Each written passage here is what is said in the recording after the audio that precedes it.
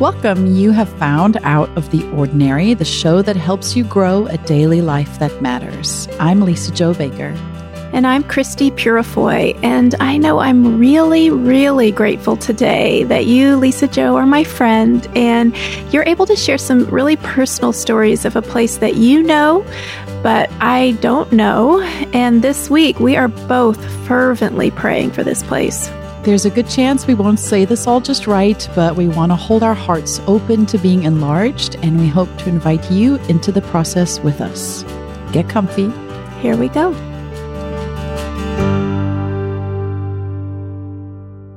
Well, listeners, we hope that listening to this podcast every Wednesday is a part of your everyday, ordinary, weekly rhythms. And the truth is that recording it and sort of coming to the table and having these conversations is a part of our everyday, ordinary, weekly rhythms, which means that we almost always do it on a Friday, usually in the afternoon, right as we're heading into the weekend, always with a bit of conversation first to sort of see where we're headed.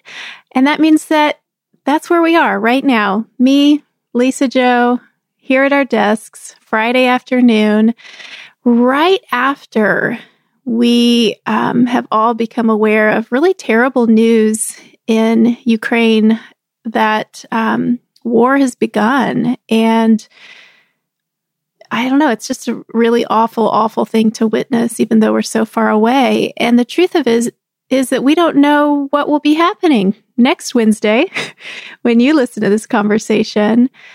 But here we are on a Friday, processing where we are right now. And we hope and pray that the conversation we have about a place that is, I think, special to both of us, really special to you, Lisa Jo, but I have some connections as well. And so this place is, it matters. It matters, but it matters to us. And so I hope that our conversation today on this Friday afternoon will speak what's needed Wednesday as our listeners join in as they do every week. So, Lisa Jo, I would love it if you would start us off just telling us a bit about this place that you know so well.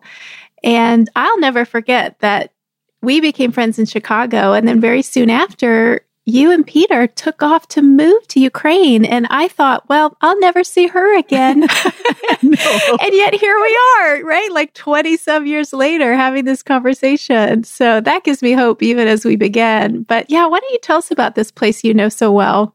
I know it's knitted into our story, Christy. I love that we share that. Our 20 years, your parents, we met up with them in Ukraine. I know. Isn't that wild? It's wild. Have you met my parents in the United States? I don't think I have. I honestly think the only time I've spent with them is in Ukraine. I feel like they took us to TGI Fridays. Yeah, that is really wild that would be a part of our story. Yeah, I'll share more about that later. But yeah, first, I'd just love to hear from you about this place where I've never been. I've never been to this country. Right. Well, I guess I'll start by saying this. Right before Christy and I sat down to record, I picked up my kids from school, and in the last 24 hours, like all of you, we've been tracking the news and reaching out to friends who are over there and listening to podcasts and updates and social media and trying to desperately understand, right? I think we're all trying to wrap our minds around it. And when I picked up our sons from school, one of my middle son, Micah, he is a bit obsessed with war documentaries. And he said such an interesting thing to me. He said, "It's so weird, Mom, because I'm used to watching stories about war after it's happened. And so they can explain to you like why it happened and how it happened and who was involved. And I keep wishing there was somewhere I could go to find out, like, but why is this happening and how's it going to work out? And there isn't anything. It's just happening." And he said, "I've never experienced it where I'm in the middle of it. I'm not watching it, from a past perspective where we can analyze what happened. It's happening live." And he said, and so it's such a strange feeling because I don't understand it and I don't know how to help. We're over here. We're in America. We're so far away. Like all I can do is watch, and I got the sense from him, he felt like he couldn't watch enough because no matter how much he watched, he still didn't understand it. He can't get a handle on it. And we're only 2 days into it. And it was a very telling moment for me to pause and realize there's a whole generation now who are experiencing war for the first time. We haven't experienced acts of aggression in that way in decades. And we are all trying to decode it, and nobody has the answer. We're right here at the beginning. And as I sat down to record with you, I was thinking about what Micah said. And I know a lot of people listening are feeling the same way. Like, what can I do? Like, how do we react? How do we decode? How do we help? What does that look like? And I think part of what we're going to talk about today is one of the most powerful things we do is we continue on in our rhythms. We continue honoring these lives through many different ways. So in answer to your question, Christy, Ukraine came into our lives because my husband, Peter, his PhD is actually on the economies of Ukraine, and not just the economies, but more specifically the taxation system, which I feel like when you hear that is boring beyond belief to think about writing an entire dissertation on taxation. But what makes it so interesting and what we're seeing play out on a global stage now is what he's actually studying is the politics of taxation. So a country is only as strong and secure as its ability to raise revenue for all kinds of things that it needs for civil society, right? Roads and garbage pickup and, heating and et cetera, et cetera.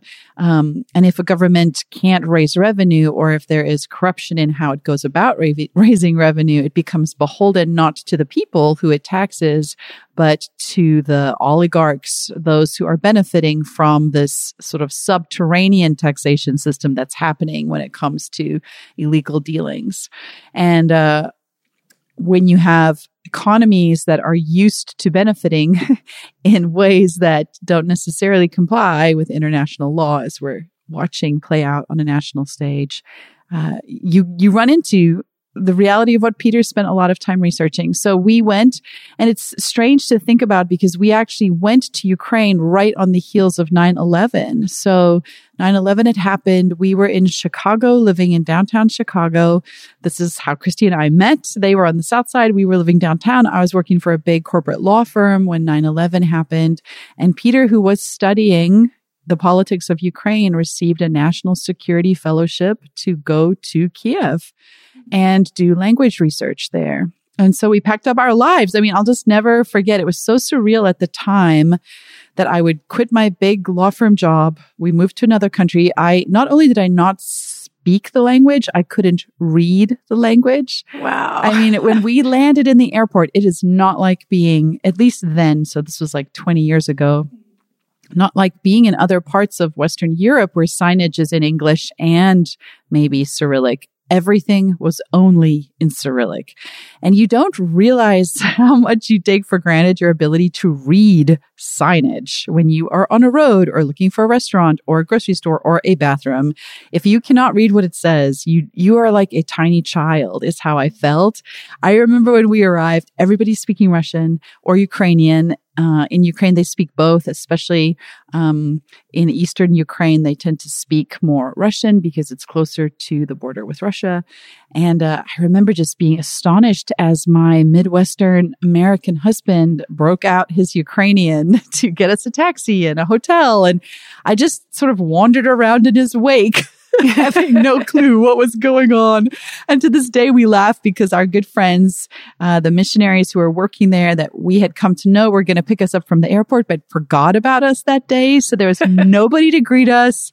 We arrived in this country where we did not speak the language. We didn't have the currency. We had to go through all of the hoops to get a cab and first get currency and get into a taxi and navigate to a hotel and try to figure out how to phone our friends and navigate everything in Ukrainian or Russian to get them on the phone to explain, we're here, like, come find us.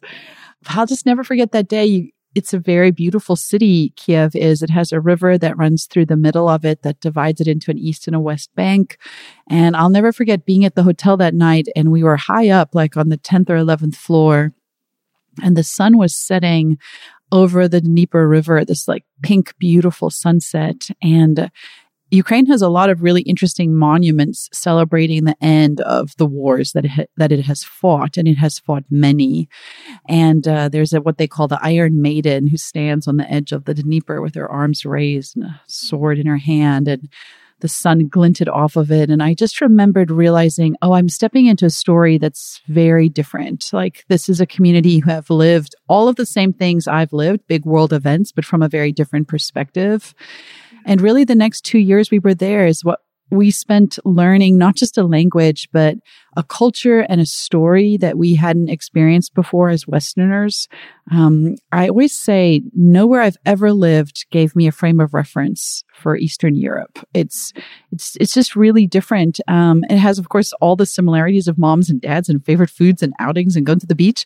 But all of those things are also completely different. Like the flavors, the tastes, the expressions, the cultural traditions, like everything about it was different. And it was an enlarging experience. It enlarged us, who we are, how we see the world, how we see the West, and also just cemented into our lives deep, deep friendships. We attended a Church of the Nazarene there, but it's a Ukrainian-led church. All the service was in Ukrainian or Russian. We had friends who would take pity on us and always sit and like translate the services for us. I think they all enjoyed the challenge of like seeing if they could keep up with the translation. And Peter actually played drums for the church band, which was also funny because some of the worship songs he wouldn't be familiar with, he wouldn't be sure when is it going to end. He said he'd often be like, oh, you know, at the end, I guess we're done now. And we've talked about this on an episode I think we did once before. I think that the episode was called God Doesn't Speak English. Mm-hmm, mm-hmm. We talked about how we did do certain worship songs. I remember vividly doing How Great Is Our God, and we sang it in Russian. And it was the first time it occurred to me, oh, God's native language is not English. Like, it was so surprising to me that God would understand the Russian when I struggle so much. But I think that's what I mean by enlarging our perspective on the world, because we can tend to approach everything, obviously, with the story that's our primary narrative. And when you step outside of your narrative, culturally and linguistically, you are reminded that God is not America's God. He is the God of the entire globe. He is everywhere. He loves everyone. He speaks all those languages. There are no surprises to him. And we found God in Kiev, Ukraine, as much as we do right outside of Washington, D.C. I love that phrase, it enlarged us. That's really beautiful, really powerful. And I guess as we continue to have the conversation, I just want to pause and say, okay, yeah, for myself and maybe for our listeners, if you've been nervous or uncertain about how much of the story you want to take in, or maybe how much attention you want to give it, that's a good thing to remember, that even as we sort of protect our own boundaries in terms of what we can handle, and as we go about, we cannot stop living our ordinary lives. In fact, I think you and I will continue the conversation talking about why that actually matters so much. But even as we're doing that, to not be afraid to pay attention to a story or to listen to a story and to try to understand it, because I think just like with reading books, just like with having conversations with people face to face, paying attention to the story of what's happening, even though for many of us, not all, but for most of us listening, it's very far away, it might have there is that potential that our hearts are going to grow a little bigger, our perspective just grow a little wider. And that is a real gift no matter where we live. How would you, I want to know, this is happening in that city you knew so well. So, and it's on the news right now. Have you seen things in the news where you're like, oh my gosh, that's right. That's where we would picnic. There's my office. Yes, it's so weird when I'm watching it with my kids now. So if you're like all of us watching the news, they often show footage of the Central Plaza in Ukraine. And you'll know what I'm talking about because there's this the very center of it, there's this very tall pillar that has it looks like an angel on the top of it. And it's a square. It's actually called, forgive me, Russian speakers who are listening, Maidan Nezalezhny. And it means Independence Square. It's a place that marks Ukraine's independence. And that's why it's so hard to think about all these troops marching toward Ukraine's Kiev's center. So when they show that and you see that pillar with the angel on the top of it, you can sometimes see there's a building that comes right down to the square. It's got a pink hue to it. And I'd be like, that's where I worked. Like I would sit in that office. I worked for the United Nations for 2 years in Ukraine. I was a legal specialist on their counter human trafficking team. We would walk down to the square all the time. There's this amazing mall. So if you see that square, what's also interesting, you might notice there are what look like plastic domes kind of in the square. That is actually the ceiling of an underground mall that's underneath that square. And it's a really fun mall. And the glass dome you're seeing is actually the food court. So you go down on an escalator and then they've got these food courts. There was, I remember one of the things we loved is there was a baked potato fast food place. Oh. Yes, so good. And they would make it like a twice baked potato. They take out all the insides of the potato and they mix it up with like butter and sour cream and cheese. And then they put it back into the potato and smooth it totally flat and then sprinkle like chives and sour cream on the top. So we would always get baked potatoes down there or corn. There was a chicken place we really liked, like the Ukrainian version of Kentucky Fried Chicken.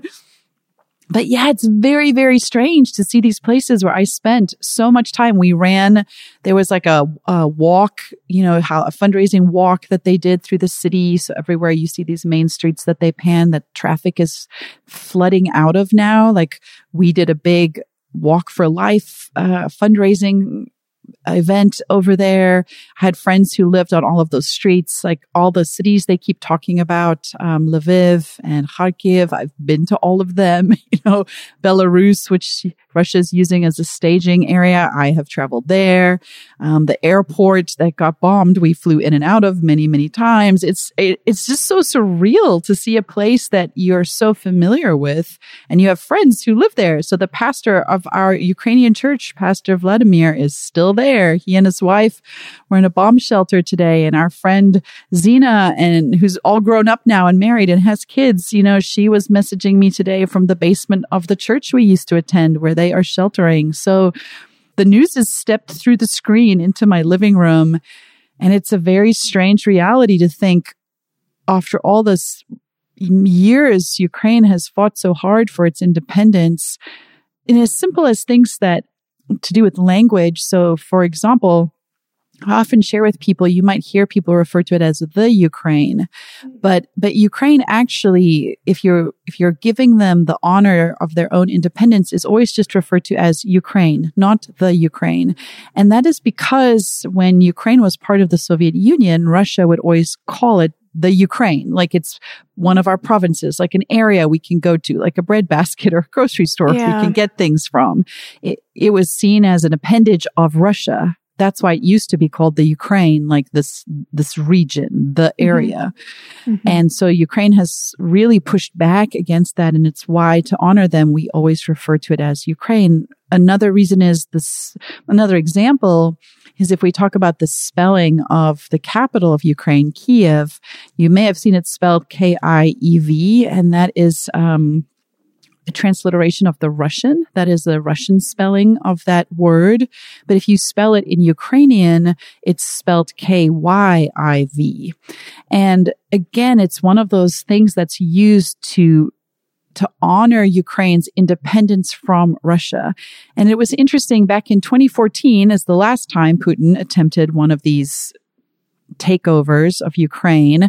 And 2014 was, for years, Ukrainians have tried to advocate for Kiev to be spelled Kyiv. I remember when we lived there in the early 2000s, I had a wonderful coworker, Oksana. She was so delightful. And she would always explain to me, Lizichka, we say Kiev. See, it's soft. In Ukrainian, it's a soft letter, Kyiv, Kiev. And Ukrainian is a soft, it's musical, Kiev. And it wasn't until 2014 when Putin invaded that the rest of the world really took notice of why it is that Ukraine is trying to request it be addressed, its capital be we use the Ukrainian form of that word because it has fought for so long to assert its independence from Russia. So there's so many friends that, we're just, Peter and I feel like are like teenagers, like glued to social media, like just staying in touch with these friends. But how amazing that they can be Facebook messaging us from the basement of the church where we all used to go to church together. The world is so small in that way. That's true. I feel like I've tasted that even a little bit. I have no personal connections with that country other than, as you mentioned, my parents and two of my siblings have visited and partnered with some Christian organizations to do ministry there. So there is, in our family texting threads, they've been sharing memories and photos. But just personally, there's a wonderful iconographer that I have followed for a long time on Instagram. She just creates beautiful, beautiful religious icons. And just this week, of course, she posted on her stories, just asking for prayer and saying that, the invasion had begun. And so I just responded with I'm praying or a something. And then she responded back and said, thank you so much. And she shared a little bit more. And it was like, I knew she was a real person. Of course. That's why I was following her. That's why I responded. Right. And yet hearing from her directly, this woman that I don't know, I've never met in person, probably never will, just someone I follow on Instagram. It was sort of like you singing that song and realizing, oh, right. God is like not just an English speaker. It was a little bit like that. Like, yeah. Oh my gosh, this is a real woman who is really in this situation and is really reaching out to ask for prayer.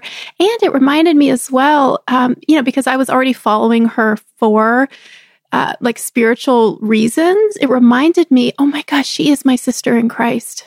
And she is in the middle of this. And it just in that little moment was like, oh my goodness, yes, this is real. And I think especially, we know there's conflicts at various times all over the world, sadly.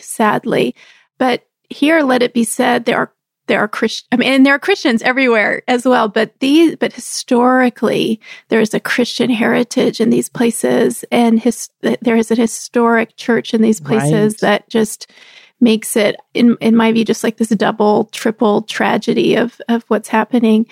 I wonder, Lisa Jo, because you're so personally involved, have you just been watching the news all day? Are you able to live your life? I feel like I would just stop functioning. Hard. And I'm sure whether you have close friends in Ukraine or not, that's really, a lot of us are feeling that pull to feel like, how do I have a normal day today? What does that look like? I have talked to friends of ours who are in the military, whose sons are in the military. This obviously affects our military families as they anticipate what the next days, weeks, months, years look like. I think all of us are trying to figure out, how do I balance this now overwhelming thing that is just beginning? And I think that's been, for me, part of the tension as we think about, wait, we've survived 2 years of a pandemic, and now we are just stepping into the first days of potentially a war. How does the soul function? How do we make sense of that? How do we breathe through it? And I've been struggling trying to wrap my mind around that. And today I woke up to something that had been written by our good friend, Shannon Martin. And I thought it was really, really powerful. And I'm going to read a little bit of what she posted on Instagram. And we'll have this link in the show notes so you can go and find what Shannon writes herself. She's definitely worth listening to. She posted a picture of her kitchen. Christy and I are fond of pictures like that. It's just her kitchen countertop. It has a bowl of bananas, some stools, morning light. And she wrote, "We prayed for peace in the night. We woke up to war. I know these things are connected because I believe we're all related. What does it mean? How do we pray? What responsibility do we actually carry for one another? I turned these questions over while I listened to the news, unloaded the dishwasher, and brewed my Irish tea. I jotted down some notes, always trying to find the thread between things that feel haphazard but can't be. This is the work of being human. Toast, crumbs, and cold meds, grief and belief, bombs and deadlines, and dinner at 6. It means something, even if we can't quite put our finger on it." That somehow held me because it reminded me about how we can't be just all or nothing. We are all of us a continual in-between. Right? Yeah. We are highs and lows, but we are also, remember to take out the trash, people. And it made me feel encouraged to sit down and talk to you, Christy, in a place where we believe that there is holiness to be found here in conversations about ordinary things. Because in the same way, my friend Zina, who's in Ukraine, posted a photograph of her cup of coffee and said every day for 8 years, her husband Sam has gotten up and they've always made each other a cup of coffee. And he had left to go out with a security force that he's part of. They live in Kiev. They have 2 children. And there she is posting about her coffee, and yet it's more than coffee, right? But it is also ordinary. Her kids are building a blanket fort so that they're not afraid. She's traveling to the church to be with other families today. She's talking about the crayons and markers her children are using, and at the same time that they can hear bombing. So there is something to be said about somehow rooting ourselves to the seemingly small, ordinary, that I just am convinced holds a divine anchor. That's really beautiful. I like what you said about, like, you were held by Shannon's words, but I think she's also modeling for us, like, how we hold all these things, which is by the grace of God. But we tend to be all or nothing people. It just feels easier to, like, pick everything up over here or drop everything over here. Like, I personally think just we find it hard to just, like, go on in the tension that, yes, there are bombs falling, but there's also children who need caring for, or coffee that needs to be made. Like, it's just really hard to almost to be human enough to hold all of that. But I think that's what we're called, as much as we're able with God's help, to do. We're not, and that paying attention to the children, the markers, the coffee is not a dereliction of duty. It's not a falling down on the job. It is actually the life we're called to live. And there are seasons of peace and there are seasons of war, maybe not for all of us in this really terrible, dramatic fashion, but bombs of a sort go off in everybody's life. And how do we go on living when a bomb has been detonated? That is actually something we all will experience. And yeah, just to remember that God is enough in those moments is really encouraging, that there will be peace available and that we can rest in it.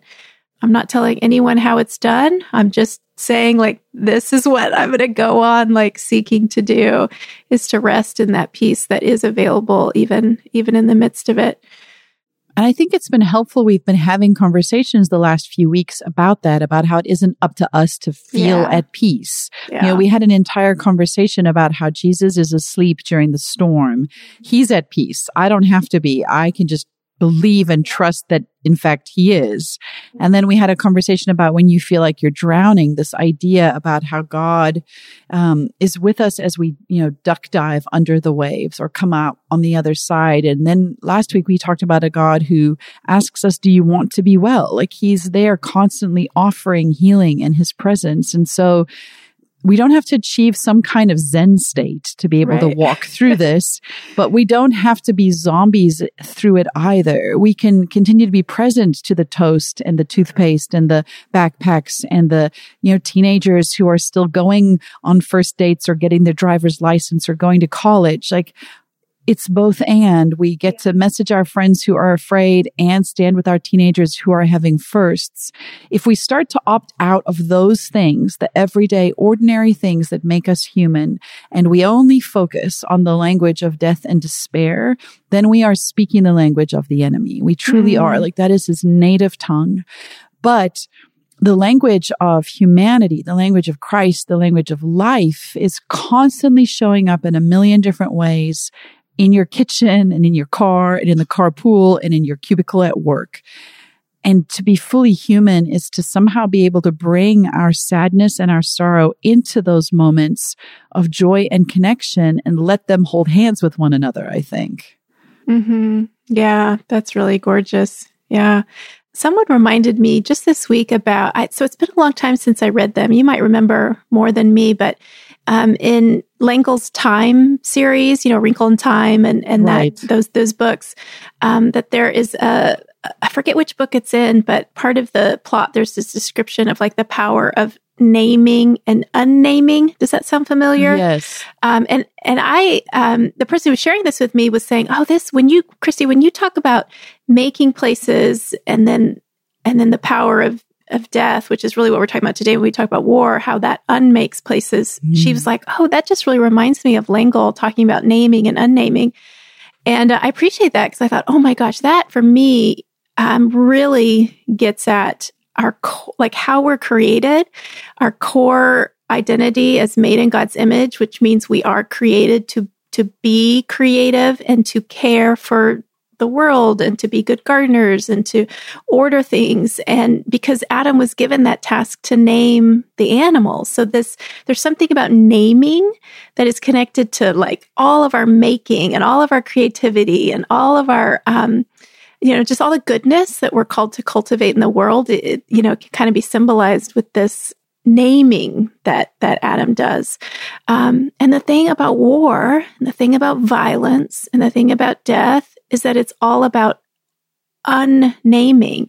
And I'm just even more impressed by that now, hearing from you this history and these stories of Ukraine's name and Kiev's name, which I know I want to like actually practice saying that musically, as you've told me now, I want to practice it. But saying the name of the city, saying the name of the river, saying the name of your friends, and the power in that kind of naming, that even somehow in telling their stories and saying their names and in claiming those names, that even this is like pushing back the darkness a little bit.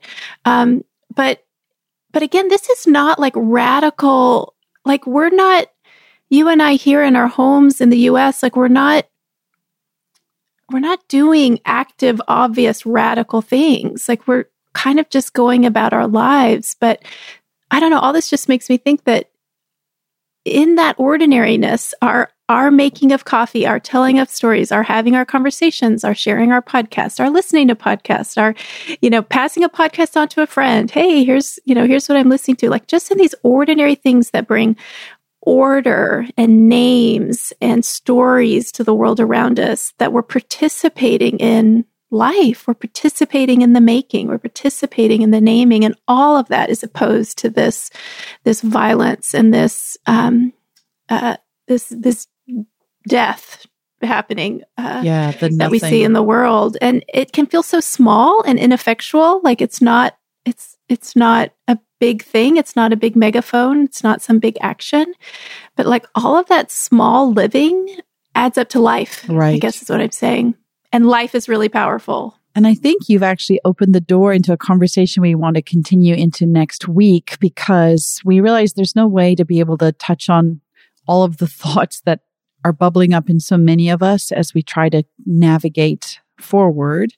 But part of what we'd love to talk about in a conversation that's related to this one, so that will play next week, is this idea of what does that mean? Like to name and unname. How do we bring the creative forces that the God of the universe who spoke the world into being? What does that look like for us who feel small and tired and broken, to try to keep doing that, especially in times like this of deep insecurity and darkness? So I think what I'd love to do is pause here and invite you all to meditate on this beginning conversation about this idea about what does it mean to enlarge yourself for somebody else's story, and what does it mean to embrace the ordinary smallness, because therein lies the glory, the DNA of Christ. And then come back in a week as we continue this conversation about the power of creativity and creating in a space that is trying to create a void of unmaking and unnaming. It's a good cliffhanger. And yet I hope is encouraging, because there are encouraging things to be said still. And we sure hope you will join us, and just know that we are praying for you as you are praying for us, as we join to pray for our friends in Ukraine and in Russia, because they are at the mercy of a dictator in many ways too. So thank you for being at the table with us, even as we aren't sure what tomorrow brings.